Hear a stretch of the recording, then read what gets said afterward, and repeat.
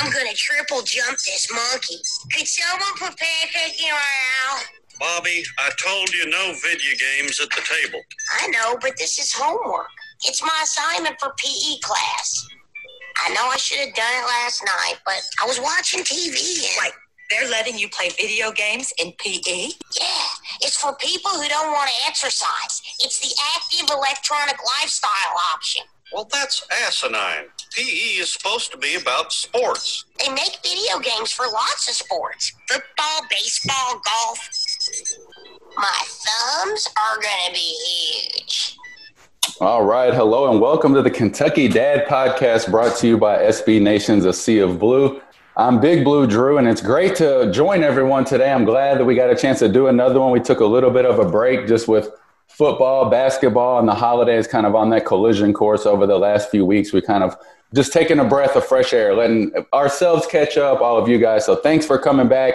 Really excited about today's guest, somebody I've been looking forward to inviting on. I don't know a ton about, so I'm anxious to talk to the sports director at WDRB, Aaron Matus. Aaron, thank you so much for taking some time out of your weekend to join us on the Kentucky Dad Podcast. Hey, thank you so much for having me. I'm looking forward to recording this. It's going to be fun to talk about something we don't usually get together and talk about. It's a good topic. I think it's probably healthy we do talk about these things. And I want to let you know that I'm taking things seriously today. I'm dadding it out. I got my coffee. I got a cold Pop-Tart. I got a hoodie and sweatpants on.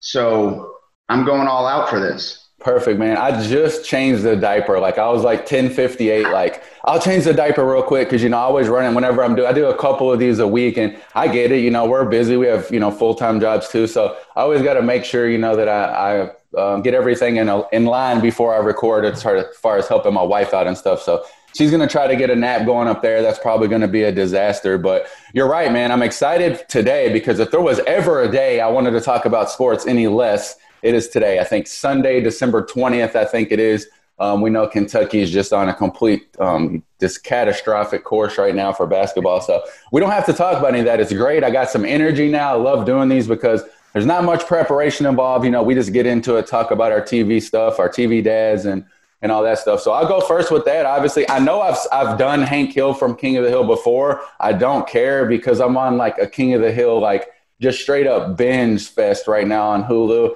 It's just such a good show, Aaron, where you can just zone out. I'm usually not paying close attention to this stuff. In a one-liner, I'll just hit you from Peggy or Bobby or whoever. And I absolutely love King of the Hill, so I'm giving Hank Hill another shout-out today. Really good show. I don't know if you watched or have ever watched King of the Hill, Aaron. Oh, absolutely. I can't hear the word propane without thinking King of the Hill. So that is one, I'll admit that's one I used to watch a lot more of. And I feel like it was on maybe coming out of a newscast, a past job, like it followed one of our shows or something. Oh, okay. I watched it all the time. But yeah, I gotten away from it recently. Now hearing your endorsement makes me think maybe I need to go back and watch some of these episodes again. But I've seen a lot of King of the Hill. You definitely should, because it just takes you back to that, that time, I guess, if you watched it kind of when they were playing live. And I talked to Lucas from the Courier Journal recently. Somehow he had liked the tweeter. I don't know. I saw him on Twitter and I just clicked on his profile and I noticed that his header picture is King of the Hill. So I messaged him instantly and we had some good laughs about it. But I'm honestly not sure King of the Hill would survive cancel culture though anymore, because it definitely pushes the line there. And I think they're in like West Texas or something like that. But I love King of the Hill. Great one. Check it out. Hulu's running all those right now. What about you, Aaron, for TV Dad? Well, one of the things I was thinking about was Al Bundy. Now he's not, I'm not going to say he's a role model of a TV dad, but fine. I only bring him up because I'm not sure Married with Children survives cancel culture the way that one I'm not sure would make it either. But so some of the TV dads I wish I could be, like, you ever watch 24? Like, I wish I could be like Jack Bauer. I've seen a few episodes, but no, I did not. I don't know anything about his dad profile, though. That's for sure. See, and I feel like I'm cheating with that answer because it's really not about him being a dad. They just kind of snuck a good-looking girl onto the show as his daughter and then put her into some situations where he had to bail her out. So maybe cheating a little bit, but along the same lines, Liam Neeson in Taken. Okay, that's a good one. That hasn't been mentioned yet. I mean, that one's a very obvious one. Yeah, and like I think all of us wish that like, you mess with our kids like that would be in our bank of skills to track you down and I guess I probably shouldn't say kill you like Liam Neeson does in that show, but you know what I mean. Be that kind of a protector. But I'm probably more along the lines of a Phil Dunphy, unfortunately. Nice. That's probably what my kids would tell you too, that their dad is just a goofball, more or less. But that show's amazing. He's a great character. So yeah, big Modern Family guy. And I'd probably say if that was the question, who would you compare most to? It'd be him. Good. Phil Dunphy is definitely an elite answer. Great one with the Taken dad, Liam Neeson. That has not been mentioned. And I think this is the first time, too, that potentially threatening murder as the first time to be mentioned on the Dad podcast. So well done with both of those. That was low-hanging fruit, I feel like, too, the Taken one, because that's like the standard dad, I'll find you and get you. So especially those of us with daughters, which is another good segue, man. So I don't know. I read your bio a little bit on WDRB. Again, we have Aaron Matus here, the sports director at WDRB here in Louisville. Covers all kinds of sports, has a really vast background in covering sports from across the country, which I'm sure we'll get into. But just tell us a little bit about yourself, Aaron, I guess, from work experience and then definitely just kind of what the family makeup is like for yourself. My first job out of college, I went to Indiana University. You know that. You like to give me a hard time about it. Yep. We don't have enough time to get into that, but we can have a little fun with them maybe. I know that there's not much I can say today, that's for sure. There'll be a different podcast maybe if we're really going to get into it. My first job was out of La Crosse, Wisconsin. My then girlfriend at the time from IU moved up there. We got engaged up in Wisconsin. We moved to Champaign, Illinois. That was my second job, covering the Illini. And we got married in that window then. And we had our first kid 5 days before moving to Denver, Colorado. So that was a whirlwind. Wow.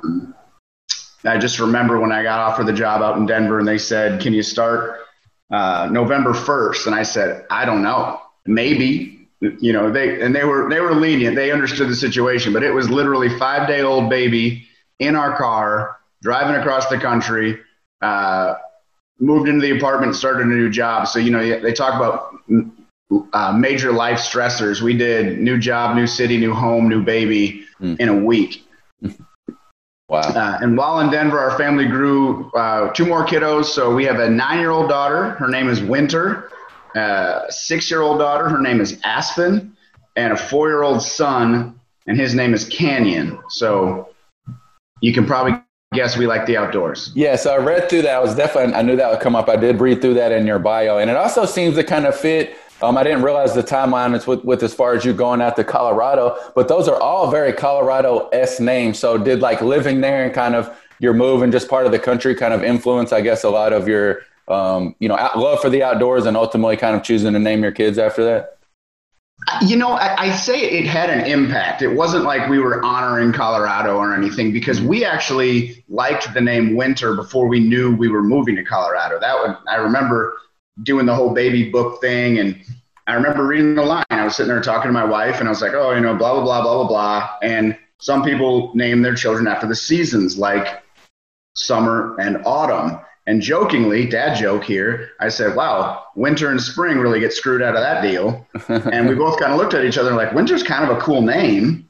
And it kind of, you planted the seed. And then as the months went on, we just kept going back to it. So that was going to happen before we went to Colorado. Then we get out there. Colorado's mountains have these beautiful aspen trees that turn this bright gold yellow in the fall. And it's just, it's breathtaking.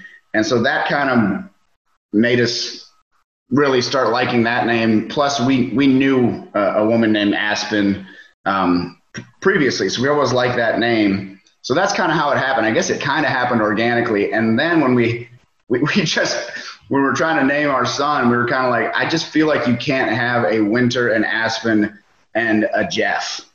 Right. So that we just decided, like, at that point we got to go all in on this thing. So we actually had trouble finding which way we wanted to go with that route, but we ended up with Canyon on our list and named him shortly after he was born. He just seemed like it was for some reason he was born. We were both like, it's Canyon. That's it. Well, I just did a little bit of math too. So Winter being 9, I was like, it kind of made me think of Game of Thrones initially. So it looks like that was like probably just a tad before Game of Thrones came out or whatever. But if you were a Game of Thrones person, I have to assume that Winter is Coming was a popular phrase in your home. We binged it at the end of it all. Like, so. Okay. Me too, actually. Me too. Yeah. So maybe that was like last year, I think. So we knew the phrase. Everyone said it to us. Didn't quite get it. Now we totally get it. And to be clear, I haven't let my 9-year-old watch Game of Thrones, but I did talk her into using the theme music for her walk-up music in softball. Nice. That's a good one. Yeah. Okay. So you did almost exactly how I did. Then I think we binged Game of Thrones. It might have been maybe a couple years ago, but we were the same. I really struggle to watch shows that I have to wait to come out for. And totally just random sidebar here, but as good of Game of Thrones and all those shows were, the risk that we take in doing that was like the hype was so much, and it was an awesome show. Probably still one of the best shows I've ever seen. But the hype was just so big and so great that like I don't think it ever had the opportunity to live up to it. Yeah, and I don't know how it went with you, but we almost couldn't get out of the first season because it is a shocking first season. Like, yeah. And my wife was kind of like, I just don't, I never finished these shows feeling really good about things. And I was like, let's just stick with it. And I'm glad we did. But I mean, and I didn't really know what to expect. So those first, and then, I don't want to ruin anything, but if someone is going to binge it, but then, that season ends with it's a dad pod. So a dad in the show, things don't go well for him. And I'm like, you can't go that route after the first season. So we had trouble getting through that first season, but what an amazing show. And I'm glad we waited on it because that would have been hard. We caught up in time for the last few episodes of the final season, and each week was like torture for me. Yeah, I know it is. I hate waiting for shows, and that's another one that's never been mentioned. Maybe someone at some point will mention Ned Stark. I almost went that route. That's a good one. Yeah, I like, he definitely was a family guy and ultimately, paid his life for it, which I think we're good to say that because we're talking about probably 3, 4, I don't know, a couple years at least removed from that show and like 10 years removed from season 1. So we're good there. But all right, man, good stuff. Like I said, I'd read your bio and knew a little bit about you. I knew you went to Indiana. You are originally from Minnesota, correct? I heard a little bit of that in there. Yep. Yeah, I was born in New York. We left there when I was 6 years old. So I grew up in Minnesota, just south of Minneapolis, in a suburb called Edina. I'm very proud Minnesotan. I will stick to my claim that the Timberwolves are in the running as the worst run professional sports organization in the country. They don't get a lot of credit for that either, but you might be onto something. They don't, and I don't know why. I mean, I feel like they're so irrelevant that they don't even get mentioned in that conversation, which should elevate their profile as a terrible run organization. Mm-hmm. But yeah, proud Minnesotan, grew up playing hockey and baseball, golf, but not competitively.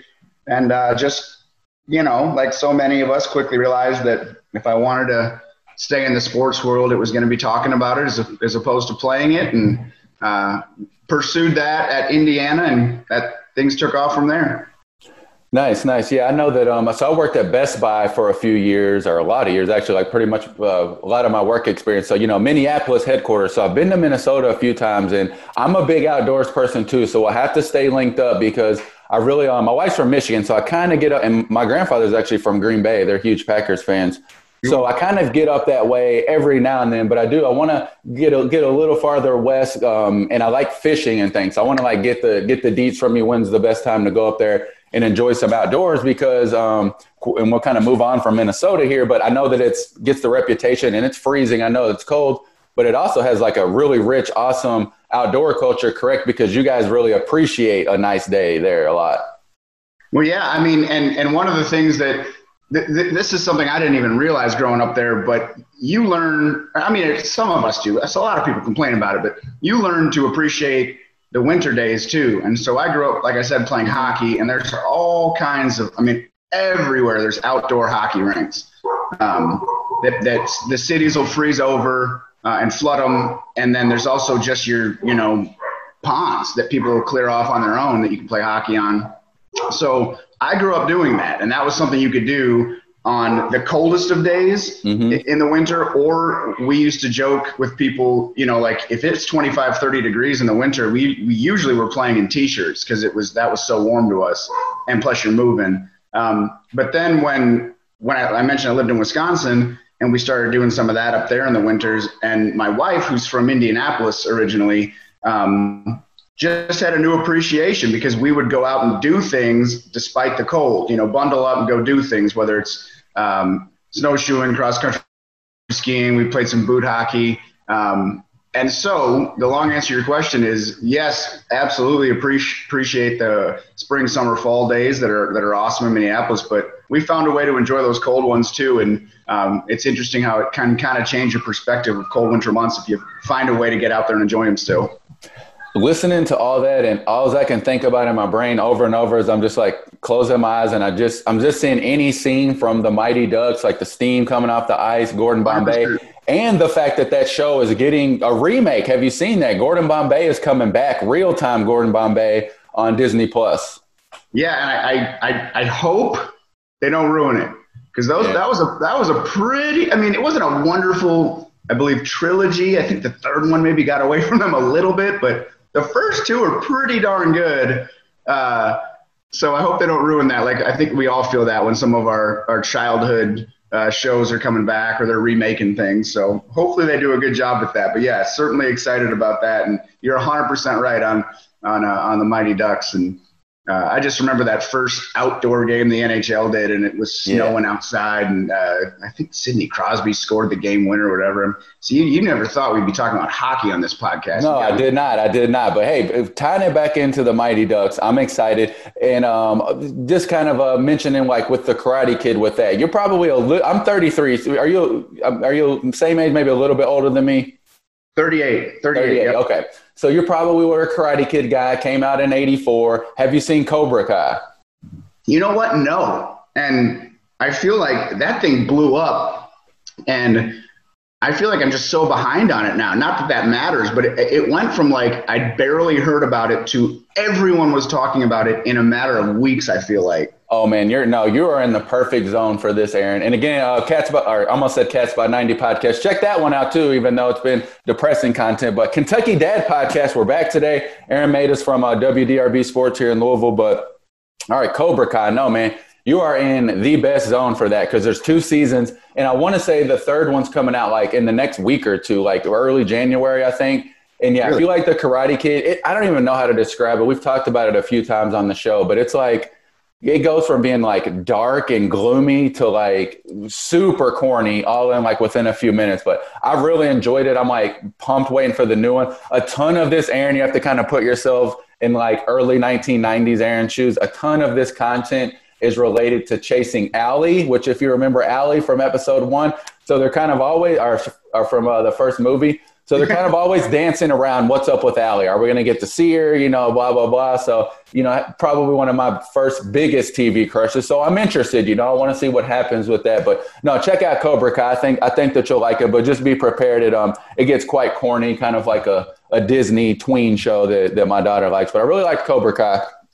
We got to keep it moving. I mean, we're going to rapid fire some topics here. We got about 5 or 6 things we always try to ask on the Dad podcast. We've already checked off TV dads. We went in depth on that. With 3 kids, I'm anxious. So this is not our normal weeknight recording thing. We are doing this like Sunday mid-afternoon. But what did you guys do for dinner last night? It was a Saturday night. How did it go down? Well, last night I had a part of a leftover taco salad at about 4 o'clock before I hit the road to Lexington to cover the 6A state championship game. Yeah, I figured you were working busy yesterday. Yeah, it was a crazy day yesterday. So that's a little glimpse into the sports life, as we often have to eat on the go, as you know. Mm-hmm. And we were hurting bad for a store run yesterday. And if I remember correctly, my wife was planning on grilled cheese and Star Soup for the kids. Nice. To survive until we got to the store. And she actually went to the store at like 10 o'clock last night because her mom watched the kids for a little bit, and she's like, I'm just going to go late to avoid the craziness. So the things we do as parents. Yeah, I hear that, man. And it's always that way. That's why I like asking those questions, especially on weeknights.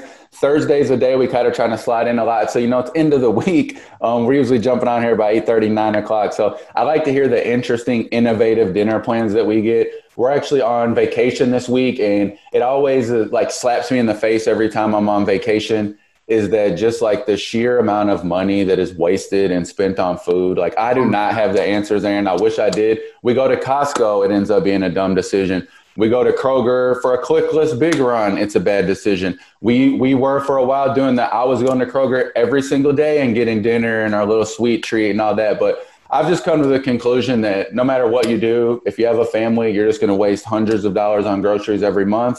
And for the most part, probably saying you don't have anything to eat. Yeah, and isn't that right? And we've actually gotten away from it. We try to meet Sunday nights as a family and just kind of go over what the kids have that week. Nice. Let them know, here's some things, whether you've got a test, you got a game, or you got a practice. And then we kind of excuse them because their attention spans are shot usually anyway. And then we try to come up with 4 meals that we are going to prepare that week. So you leave some gray area for in case life takes over and you can't get that meal in and you can slide it to the next day or a takeout night or whatever. But we do try to plan 4 meals that are going to get made. We try to always do more than you need, so there's leftovers to grab and run if need be. So that's one thing we try to do to help with that situation of using the food in the house. What do we have? What can we make? And making sure we've got some stuff in case life gets busy or life takes over. That's one thing we do. And I can tell you this. I know tomorrow I'm picking up some baby back ribs. Nice. And I'm throwing them in. Here's my shout out to a local Kentucky company, my Pit Barrel Cooker, which is my smoker. And that's our plan for tomorrow night. And we're going to do some early gift exchange with my sister-in-law and her family. Very nice. Very nice. So that's one thing we got going. And my shout out to the Pit Barrel. Yeah, I have to introduce you to my brother. He's a huge barbecuer, griller, doing all that stuff. Another person I want to ask you about, do you know Nick Coffey, Louisville sports guy? Absolutely, I know Nick. Okay, so Nick was on the Dad podcast. Nick's awesome, and this hits me all the time. I think about this now. He was probably on the Dad podcast about 6 weeks ago, and it's gotten me in trouble a few times because I've regrettably mentioned this to my wife as well. But his wife has essentially, he described a Rolodex of soup, chili style recipes that they use half the year, cold months on Sundays. And that has just resonated with me so hard. That is the smartest idea ever. But I will say a smart idea would not be to mention to your wife about how she should develop one of these Rolodexes of soup recipes. She wasn't excited to hear about that. But, man, how smart is that? As I sit here on a Sunday with no plan, just to be hey, let's go with page 32 today. That sounds good. So really smart idea by them that I'm slowly trying to integrate into my family. That is a good idea. And we go to the chili we don't have a bunch of options. We usually just throw some stuff in the crock pot, and that's a great Sunday cold weather thing to do. And again, we try to just make a ton of it. So it's put it in the Tupperwares. It helps. It helps her out during normal time. She's been at home working since March, but for me, still going in the office, it's so nice to just, you grab one of the already pre-divvied out Tupperwares and you've got your dinner for the night. Chili soup's amazing. Yeah, and then Sunday is such a smart day to kind of integrate that into the rotation, because then you're probably going to have a rough Monday back to work or whatever if you work a normal schedule, and you likely have those leftovers. So I'm texting him right now just about what a great idea that was again, and shout out to him. So kind of along the same lines, you've already talked about being busy yesterday, state high school football championships. You got 3 kids, working a crazy new schedule. So something I ask every guest that really teaches me a lot about you with one simple question is, during your normal daily routine, Aaron, do you drink more coffee, soda, or alcohol? Normal daily routine, I'd say coffee. It's funny you mentioned all 3 of those things because they're all 3 things I'm trying to drink less of. Right. So I not so much I just feel like I get into a routine in the mornings where, like, if there's coffee to drink, it means being lazy. Like, I'm just going to pour some coffee and sit around. And I do value that time because working sports, you don't get the evening time. Right. To sit around. So the morning is kind of that time if I can enjoy some of it. And that's a big if these days with virtual learning. But I find myself like, well, I'll just pour another cup of coffee and park myself back on the couch. So I'm trying to limit the amount of cups in the morning. Soda I'm decent at. I am trying to get rid of the random sodas in the middle of the day. And then, I'm a big craft beer guy. So okay. I do enjoy the craft beer scene. I do enjoy trying to get out to the local breweries in Louisville and around the area. And if I'm on timeshare vacationing, I think it's always fun to see what different cities have. So I guess I'm not trying to limit that. How's that for an answer? That's fair enough. And I think that's probably the biggest reason that I do ask is that everybody's probably trying to limit the intake of those, as much as they can. I'm bad about soda. I'm trying to do better. I don't drink coffee, alcohol every now and then with people, but I'm pretty good about not having like a drink just by myself at the house or whatever. So everybody's trying to limit those. So interesting stuff there. Let's see. Okay. I got a good one for you, Aaron. When was your last good cry? Ooh. You can take a moment on that. While you're thinking about it, I'll just go ahead and let the listeners know again that this is a segment of the show that I will be opting out of weekly, because if I'm not giving the same answer, I'm going to just look like a huge crybaby. And I have no problems with admitting, especially since I've become a dad all those years ago. Like I'll cry, no big deal. It can be a commercial about a dad's love of his children or anything like that. It usually is for me though, fictional stuff. Like I'll be watching TV or something. It's not so much, me seeing like my kid whack a baseball in the front yard and I get teary eyed. It's like, it'll be like a Hallmark commercial or something. But that was just me stalling though, Aaron. So you're on the spot. I mean, when is the last time you can remember you had a good cry?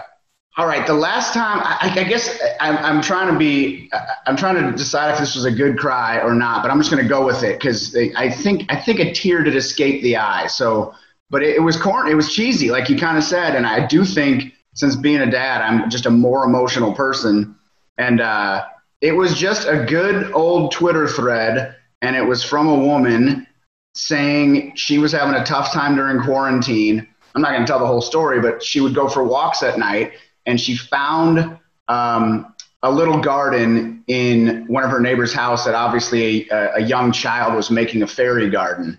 And so just to be funny, she left a note in the garden for her to find, from a fictional fairy living in the tree this little girl had created. And it sparked this relationship back and forth between the 4-year-old and this woman who was kind of struggling during quarantine and needed an outlet and found it with this young girl. And it went on for months until very recently, the girl and her family moved. They moved away and had to tell, the parents became friends with this woman and they were all kind of in on it together and set up a meeting between the girl and this woman she had been quote unquote pen pals with, but they kept the ruse going. They had her dress up as a fairy, and she luckily had some old Halloween costume that worked, and actually got to meet this 4-year-old girl. And I just thought it was so sweet, and I feel like we all need good news these days. So I found myself reading that and tearing up. I could see that a lot with you all working in the news and preparing a little bit, Aaron. I was learning a little bit more about you last night, and then this morning, kind of watching some of your stuff just on YouTube. You actually, I noticed tell a lot of those stories, like kind of those feel good type sports stories that, from the various cities that you've been in. I watched those. They reminded me a lot of like the Jeremy Schaap type. I think that's the person that does those, like on ESPN, just kind of telling a heartwarming sports story. And then in the news in general, I'm surprised that hasn't came up with some of our other guests. I know my best friend works in San Francisco now as a news anchor. He was here at Wave 3, and we talk about it a lot. I mean, I guess you kind of develop thick skin and become immune to it, but you guys see a lot of sad stories up close and personal. And I know your job is to tell those stories, and get them out so people can kind of feel what the people that are going through it are feeling. But yeah, I could see that a lot, I guess, with you all in the news because, we take for granted, I guess, only getting to see a 2 and 3 minute clip that you all put together. But when you're really compiling a lot of that data, whether it's sports or not, I'm sure that can really pull on your heartstrings a lot. Yeah, I mean, I think you do absolutely get a thick skin because of just some of the horrific things you see. Or, in sports, we don't maybe deal with it as much. But, being in the newsroom, you absolutely hear a little more about it and you talk to some of the reporters dealing with it.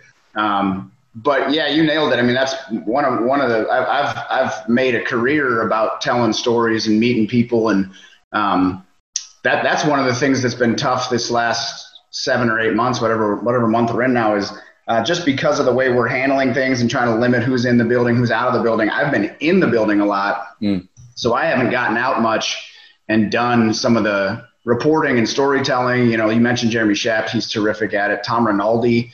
He's another guy that's just wonderful at telling stories on the sports side of things. But that's one of my favorite things to do.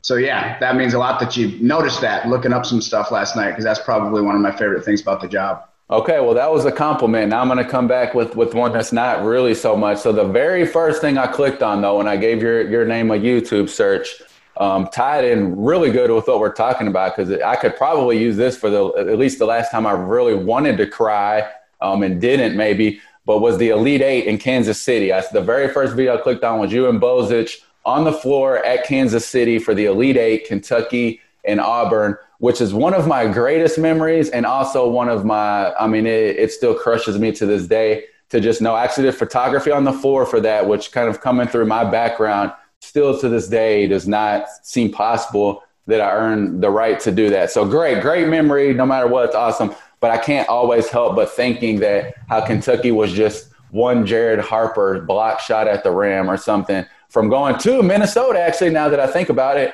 and potentially doing the Final Four. So it crushed my soul a little bit. I don't like thinking back on that game as much. But yeah, man, you tell a lot of it was a lot of great stories where you kind of peel the layers back. It wasn't so much a game, what was the score at the end, but really telling the story of a player. I saw a couple that just overcame adversity and a lot of community-related stories. I know that you've particularly, like mentioning Champaign. I don't know much about Champaign, but I would venture to guess it's a lot like Louisville in the fact that it's a college sports town. They really love it. They probably love the Fighting Illini and all that stuff. So you've had the opportunity to do that, and I think it definitely shows in your work, Aaron. It's funny you mentioned that Kansas City game because it's not funny at all. It's the least funny thing ever. It's not funny. It tortures me as well because I didn't grow up a UK fan. They're a team I cover, but in that sense, I would have gone to the Final Four if they won, and it would have been home, which would have been cool to see that event in your hometown. Maybe, you know how it is. I maybe would have had a chance to see family for a little bit, right? But I'd actually already lined up a pretty cool story with Reed Travis and and his, I believe his old high school coach was now an assistant at Colorado State. I have a good buddy who works in the video department at Colorado State, and I had already talked to him, and I was like, hey, I'm going to need you to, if you can, do this interview with him, send it to me. And he's like, I'm going to blow this up. I'm going to make this look so great. So I had this story I thought was going to be so cool for being up in Minneapolis and then just had to punt on it because they got beat. It breaks my heart, man. And we weren't supposed to do this, but it's inevitable now. I got my heart rate pumping a little bit, but holistically, I'm as mad as anyone. The performance of Kentucky basketball right now is absolutely unacceptable at this university. Something has to change. What's happening now cannot happen, pandemic year, whatever. That being said, all that matter in this sport is winning tournament games, which Kentucky and John Calipari do at as high of rate as anybody. And it's always the same thing I hear, win the big one, win the big one. Like, what more could a coach do? We were both at that game. Like I said, it's Nick Richards playing for 30 more seconds and being able to be trusted to alter one Jared Harper layup. That's it. Literally one bounce of the ball. That's another Final Four. We could go down the list as far as a ball bounce here and there to either go to a Final Four or to even win a national championship. So as much turmoil as there is in the Bluegrass, and I do think a lot of it's unacceptable. I said last week that I was retiring from my job as all-time John Calipari apologist because I'm kind of stepping away. I'm really poking some holes through kind of the way we're doing things. But that being said, like, that game's just a perfect example of just how freaking unforgiving this sport is. And I wish it wasn't my favorite sport, because the best team in the best program definitely doesn't always win the championship. And I think with most professional sports, the best team usually wins. Yeah, all right, a couple things. One, I'll start there. Totally agree. I'm one that laughs at some of the people that say, oh, yeah, but they didn't, this team didn't win the championship. I'm like, all right, well, the tournament's a crapshoot. And I really believe a lot of people say, like, oh, if you get to the Final Four, that, anything after that's, gravy. I personally believe that about the Sweet 16. If you get to that level, that season is a success. And yes, you want to get to the Elite Eight. Yes, you want to get to the Final Four and win the whole thing. But it is just a crapshoot. And I get a little bit fed up with they didn't win it all. And I really get fed up with, when a team's playing well and somebody says, like, yeah, they're not going to win the championship. And I'm like, well, yeah, you're probably right. Yeah. But that doesn't mean you can't enjoy what they're doing right now, and likely will continue to do until something random happens in a 60,000 person arena that they've never played in against another really good team. So I do get fed up with that. Totally agree with what you say about, not winning the big one versus, enjoying this season as a whole and how far they've gotten. So 100% agree with you on that. And the second part, I am actually surprised that this is the first time we've seen something like this. Heck yes. With UK. And I don't mean that because John Calipari is a bad coach or anything, sure. But when you hit the reset button every year, the fact that he's gotten groups to mesh every year is incredible. 100%. Like, this situation is likely when you put a bunch of new, highly successful players together in a room at a new level of competition. And the fact that he's avoided it for the most part, there's been bumps early, is incredible. And so I am not all that, I don't want to say shocked, but I'm not. They've had a hard schedule. The games they've lost, maybe outside of Richmond, I'm thinking, or I guess Notre Dame was a bad one too, but that was just a bad half. They've been good teams, and I don't know. I just, the fact that there's obviously some disconnect in the locker room just isn't that surprising to me. And maybe it's a testament to why, when some of us grumble about the competition early in the season in regular years, maybe Calipari knows exactly what he's doing, and he needs those games to have some success, get some wins, and let the team enjoy winning before things start getting a little more difficult in December. Yeah, you could probably say the same thing about football too, right? They didn't get those tune-up games this year, and it showed, which completely just getting off subject for a second, but it was just wild to me how quick we normalized playing 10 SEC games. But I digress. I think that the title or bust mentality for Kentucky basketball, I'm okay with that. I really am. I think that the bar should be Final Fours and championships. What I can't at this point, like I said, I'm starting to hear the other side of the argument a lot more, at least as far as like altering the way that Kentucky ultimately goes about doing things. But there's nothing that anyone can do could convince me that, like, hey, if Cal was to be moved out, let's move in X coach, give them 3 to 5 years. And like, there's no way that I'm going to feel better about ultimately getting to that same spot in the Elite Eight and having the opportunity to go play for a national championship than I do now. Could it maybe look better from start to finish each year? Possibly. Could things not look as chaotic? Sure. But as far as the ability to go cut down some nets, I just don't see how you're ever going to be in a better position from year to year that Kentucky's in now.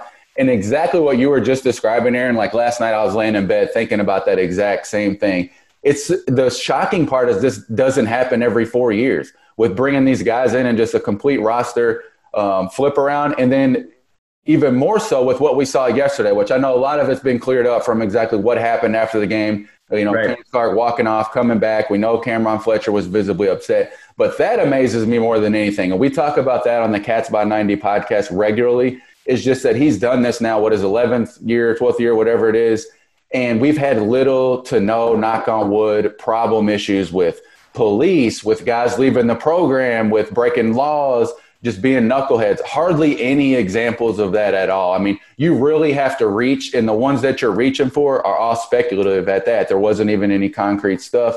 So that's been the amazing part to me, and the biggest reason that I am and I always really will be a Calipari supporter, because I think just the morality that he's brought to the program, which is the opposite of his reputation outside of Lexington. But when you're here, when you cover it, when you see it, I mean, it's pretty amazing to me that he can get these alpha male teams from their city where they're the best player, they're the hot shit, wherever they're at, to come here and, not just have it explode more often than it does. And I'm not ready to say that about this team, but definitely it's unprecedented from the Calipari era, and specifically seeing the stuff that we saw yesterday after the game. And I actually had Coach Rob on here a while back, the strength coach, and we talked a little bit about that, bringing this together with the dad pod. Is like, these kids don't have their dads around, right? They don't have their moms around. So I can't imagine getting shipped off or, playing somewhere far away from my parents and facing the type of adversity that they're facing and logging in and seeing their name on Twitter just getting bashed and not having that family support there. So you're right. It was a long way of saying it. Like, it really does amaze me what he's been able to do, and that we haven't seen this more often. And I wonder too, I'm not looking to make excuses for any program, but I do wonder, when something's worked for a decade and now it's not working quite as well. Obviously it could be personnel, but in a year like this where contact's limited, some of the stuff you're used to be able to doing, you're not able to do. I just wonder how that affects some of the stuff we don't get to see, and how that in turn affects camaraderie. And Kenny Payne too. I think Kenny Payne keeps being brought up in that, as far as a lot of the problems that we're seeing, he kind of silently, seemingly managed. Yeah. And we wondered over here, Mark Ennis over here in Louisville brought up a point on his radio show I was on, and just said, like, if Scott Satterfield and his crew are all about, love, camaraderie, could it be possible that some of their struggles this year were the fact that they just didn't have any contact with their team and couldn't fall back on the core of their approach? Because you had to be distanced from everybody and couldn't meet in person and couldn't do some of the things that build some of that team.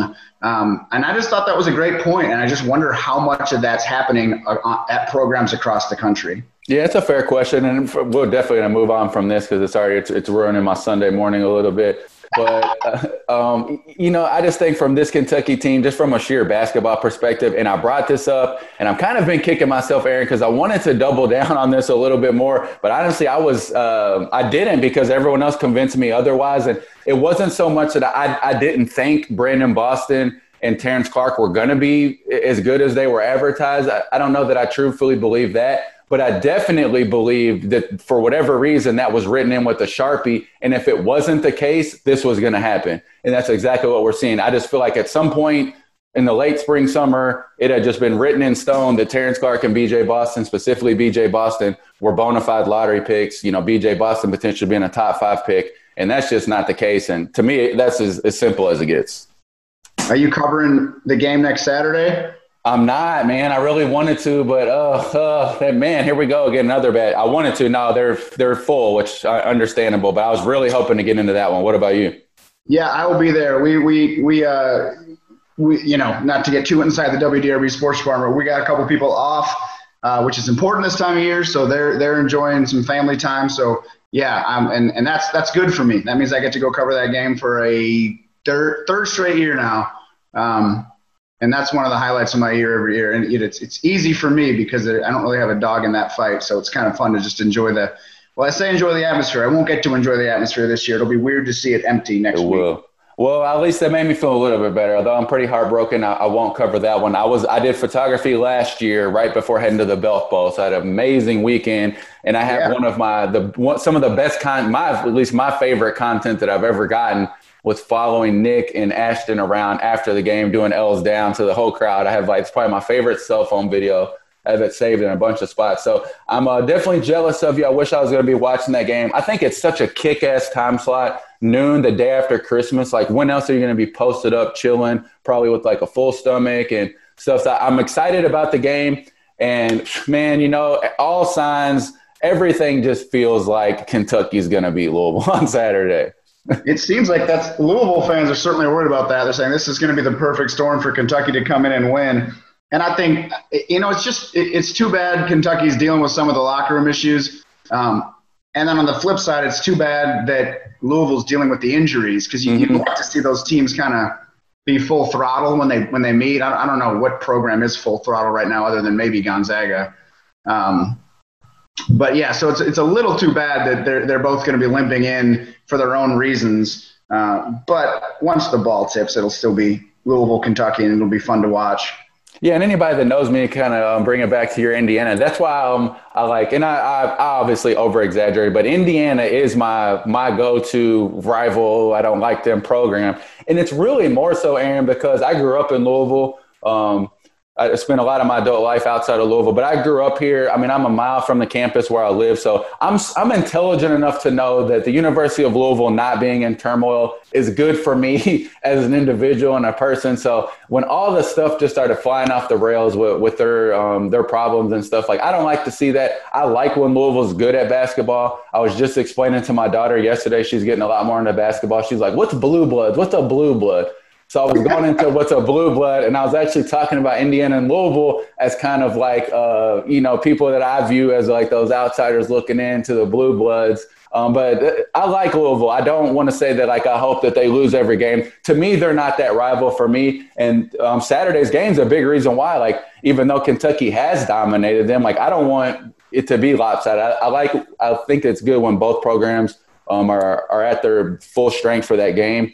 And you're right. It's almost like they're both going to be at full strength, which is just not very strong. They're both like going to be so depleted for different reasons that I'm not sure we'll see the best version of them. But it should be a good game either way, because you talk about a Kentucky team now that is just going to be as desperate probably as a Calipari team has ever played, besides maybe that 2013 team. I remember right after Nerlens went down, they had that big game at Tennessee, which everyone thought they were going to come out and fight, and they didn't. So we'll see what happens Saturday, man. But if nothing else, it should be jam-packed with storylines. The big thing this year, and this is going to be, I don't mean to bring up Indiana to make you cringe, but Archie Miller, every pregame and postgame, the first thing he brings up is just playing games. Mm-hmm. And so, knock on wood that nothing happens between now and then, and we get to see that game Saturday. But he just says, like, the biggest thing for any program right now is to get games on your resume, quality games, quality opponents, get film to watch. And so this is a huge non-conference game that I think both programs, especially Louisville, who just missed a couple, wants to get on the resume. And that is just, you almost forget that that's just so important this year, just to simply play the game that's on your calendar. Yeah. Louisville has to win this game, too. If they don't, I mean, God, it is just the lopsidedness of the Calipari era. We said that last year, basically. Kentucky had a pretty darn good team last year. But, like, if the year they couldn't do it, that it was going to be really bad. So this year, it's going to be really bad if they can't beat them. But we've talked more sports on this episode than probably all the other ones combined. But kind of hard not to with, bad is usually more clicks and stuff than good. So everyone wants to know what's going on when things are in bad shape. But we'll start wrapping up, man. We went a little longer, but I always like to give the opportunity, Aaron, to the guests on the Kentucky Dad Podcast, which if you're not, please follow us on Twitter at Kentucky Dad Pod. And check us out on Spotify and iTunes. It's just under the AC of Blue Network. Please jump on there, do a review. I'm thinking about doing some giveaways here in the next couple of weeks, so check us out on there. But you shared some of your time with us, Aaron, which we really appreciate. So I always like to give guests the opportunity just to quickly kind of go over any father figures in your life that you want to give a shout out to, or anyone at all that kind of good, bad, whatever, shaped you kind of into the man and the father that you are today. Well, obviously my dad, he's been a huge part of my life, and shout out to my mom too. My parents split up when I was in 7th grade, but I just, split custody. So they're both a huge part of my life, obviously. But in terms of shaping me into the father that I am today, my mom was a big part of that. So shout out to her. Don't want to ignore mom. But yeah, my dad, incredible human. Love him to death. He's up in Minnesota. He's a doctor at the University of Minnesota. And as much as his parents were wanting to push me into medicine, he supported kind of my little journey of wanting to get into Awesome. Journalism. Well, because all that money you make, Aaron. Yeah, right. Yeah, the wonderful hours and all the money, which he's a smart guy. He told me that from the beginning. He's like, "What do you think about working nights and weekends?" And I said that's I realize that's part of the gig. So certainly him. I would say that more than anything. And then as far as, just other dads, I try to pick up as much as I can. Guy I used to work with, Drew Soisher is his name. Just a really good father figure, cared about his family more than anything, cared about his 2 boys more than anything. Tom Lane at work in WDRB, big family man. You just try to pick up little things from anyone, good and bad. And, I guess, I have a lot of insecurities as a father, and not in an unhealthy way. I just always challenge myself to be a better dad every year. At the end of the year, when we get to New Year's, when I kind of talk about some of our goals, mine is I want to be a better dad this year than I was last year.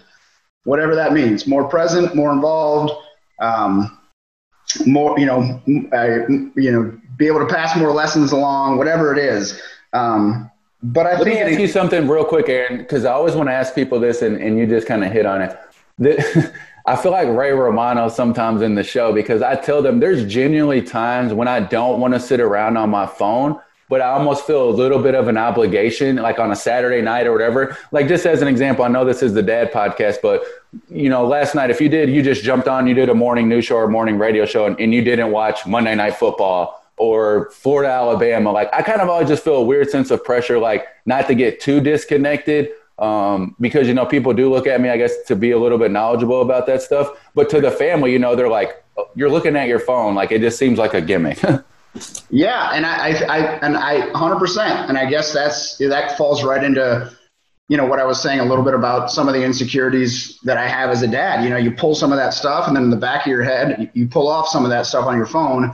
In the back of your head, should I be on my phone? But in your mind, there's justification for trying to get some information, trying to get some knowledge about what just happened. And but yeah, to the outsider, you're sitting on your phone, right? So some of that all gets mixed into what I kind of meant about just the insecurities I have as dad, and wondering if I'm doing right by my kids, and always more than anything in life wanting to make sure I am doing right by them. Mm-hmm. Yeah, I know something we talk about a lot in the dad podcast. I know I go to bed all the time struggling, and I go to bed all the time every night basically being like, I need to wake up tomorrow morning and actively work to lessen my responsibilities. Like, I serve on a couple boards here in Louisville, which sounds a lot fancier than it is, but I have, I feel like I have responsibility to them, for my time, things of that nature. I obviously have a job. I have 2 kids that are just polar opposite needs. I'm a husband. And every day, and then by like noon, I'm ready to take on the world again. So like part of it's my ambition, and they tease me sometimes that I'm like the Jim Carrey, like the yes man, because especially with the media stuff, like I just enjoy it so much. And I feel so fortunate to have found something that is not, hey, it's not like work when you love doing it type thing. But that time balance is something that I know I go to bed far too often being like, how many hours did I spend on my phone once I got home from work?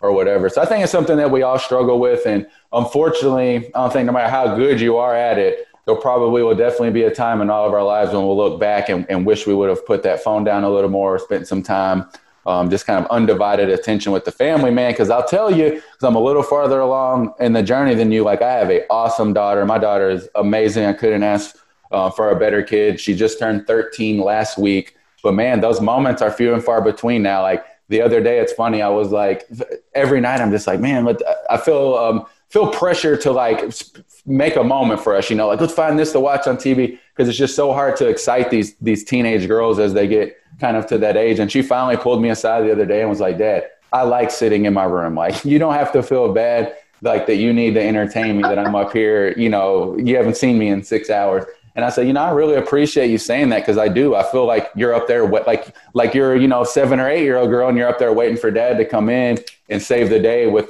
playing Monopoly or something. So things change, times change, man. So that time, and I'm sure you see as your kids are getting older, is just completely invaluable. My 9-year-old, I feel like, is going on 13. They've got their little FaceTime and stuff that they like to do with their friends. And so we joke like, oh, she's already doing the grab her tablet or whatever and heading up to her room. And just the other night, well, she had a bad day at virtual learning. And I was like, I'm taking away your tablet. So you don't get that today. And we noticed that night that instead of retreating to her room, she played with her younger siblings. And it was nice to see. And I was like, man, we need to probably schedule some no screen time stuff so she doesn't get completely removed from her younger siblings, because it was so nice to see her just have some quality, creative, imaginative playtime with her younger siblings. Yeah, then you have all the fun tech decisions to make, which I'm going through kind of right now. So it's very difficult because you're always bouncing back from, you don't want to be too overbearing and they just rebel hardcore, but you got to set some ground rules. So girls are fun, man. We'll have to catch back up on that. Like I said, I'm a little further along in the journey, so I'm sure we can give each other advice. You with the boy and me with the girl. But dude, we went longer than normal, so thank you. I appreciate it. I was having a ton of fun. Actually, it went by really quick, but we can do dad jokes. I was glad you took a minute to sign on because I did not have my dad joke prepared, and I've panicked and blown it in the past. So I have a couple ready, but I'll let you go first, Aaron. I'll say the one that we like to bring up here at the house is one is, what's Beethoven's favorite fruit? Banana. I've never heard that. That's a good one. We like, how do you make a Kleenex dance? Put some boogie in it. Yeah, you knew that. I think that's the first one I've ever got, and every time I know them, they're like the most easy ones. And all right, man, go Drew. I got one finally. You got one. And then the other one that is like, this isn't a dad joke. This is an annoying thing that I purposely do to be an annoying dad with my kids, is anytime they say, hey, I say, hey is for horses. Yeah, because I'm sure one of my friends' dads used to do that to him, and he'd get so angry. And so I don't know why, but I've just adopted it just to annoy my kids. Nice. All right, we all do that stuff. I'm sure they love it too. All right, so you did perfect, man. You killed your stuff on the Dad Podcast, and I just quickly had 3 too. So you did 3, and I'll do 3. So this one is how many times do you have to tickle an octopus to make it laugh? 10 tickles. Of course, it only has 8 of those. So the first 2 were test tickles. All right. Okay. All right. Next one, my favorite time. Yeah, I know that one's pushing. I have the option for I can click this as explicit. I don't know if that's going to deem this explicit. I don't think so. All right, next one. My favorite time of day is 6:30, hands down. And lastly, an armed man ran into a real estate agency and shouted, "Hands up, nobody move."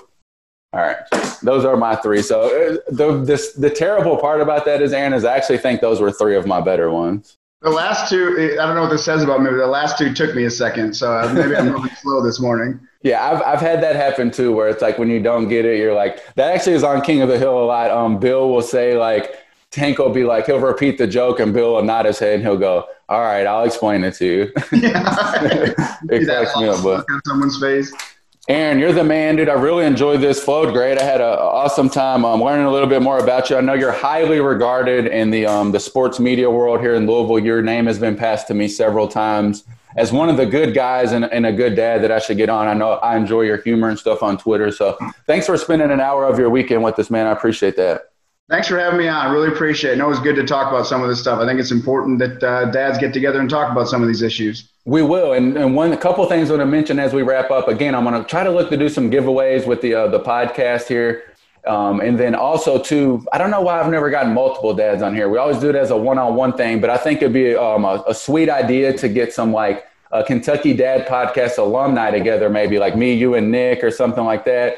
Especially once, maybe we get into the spring and we're all vaccinated up and can get together and give hugs and sit like 6 inches from each other's face and record something. I would like that. And man, I cannot wait to interact with people normally again. Yeah, sounds good. Well, have a great week, man. I'm going to stay in touch with you and kind of because I'll be interested to hear a little bit of the sights and sounds from the game on Saturday, because despite there being no fans, I still think you'll have a very unique perspective being one of the few people in that building behind the scenes. So we'll stay linked up, man. Thanks so much. Thanks for having me on, man. I really appreciate it.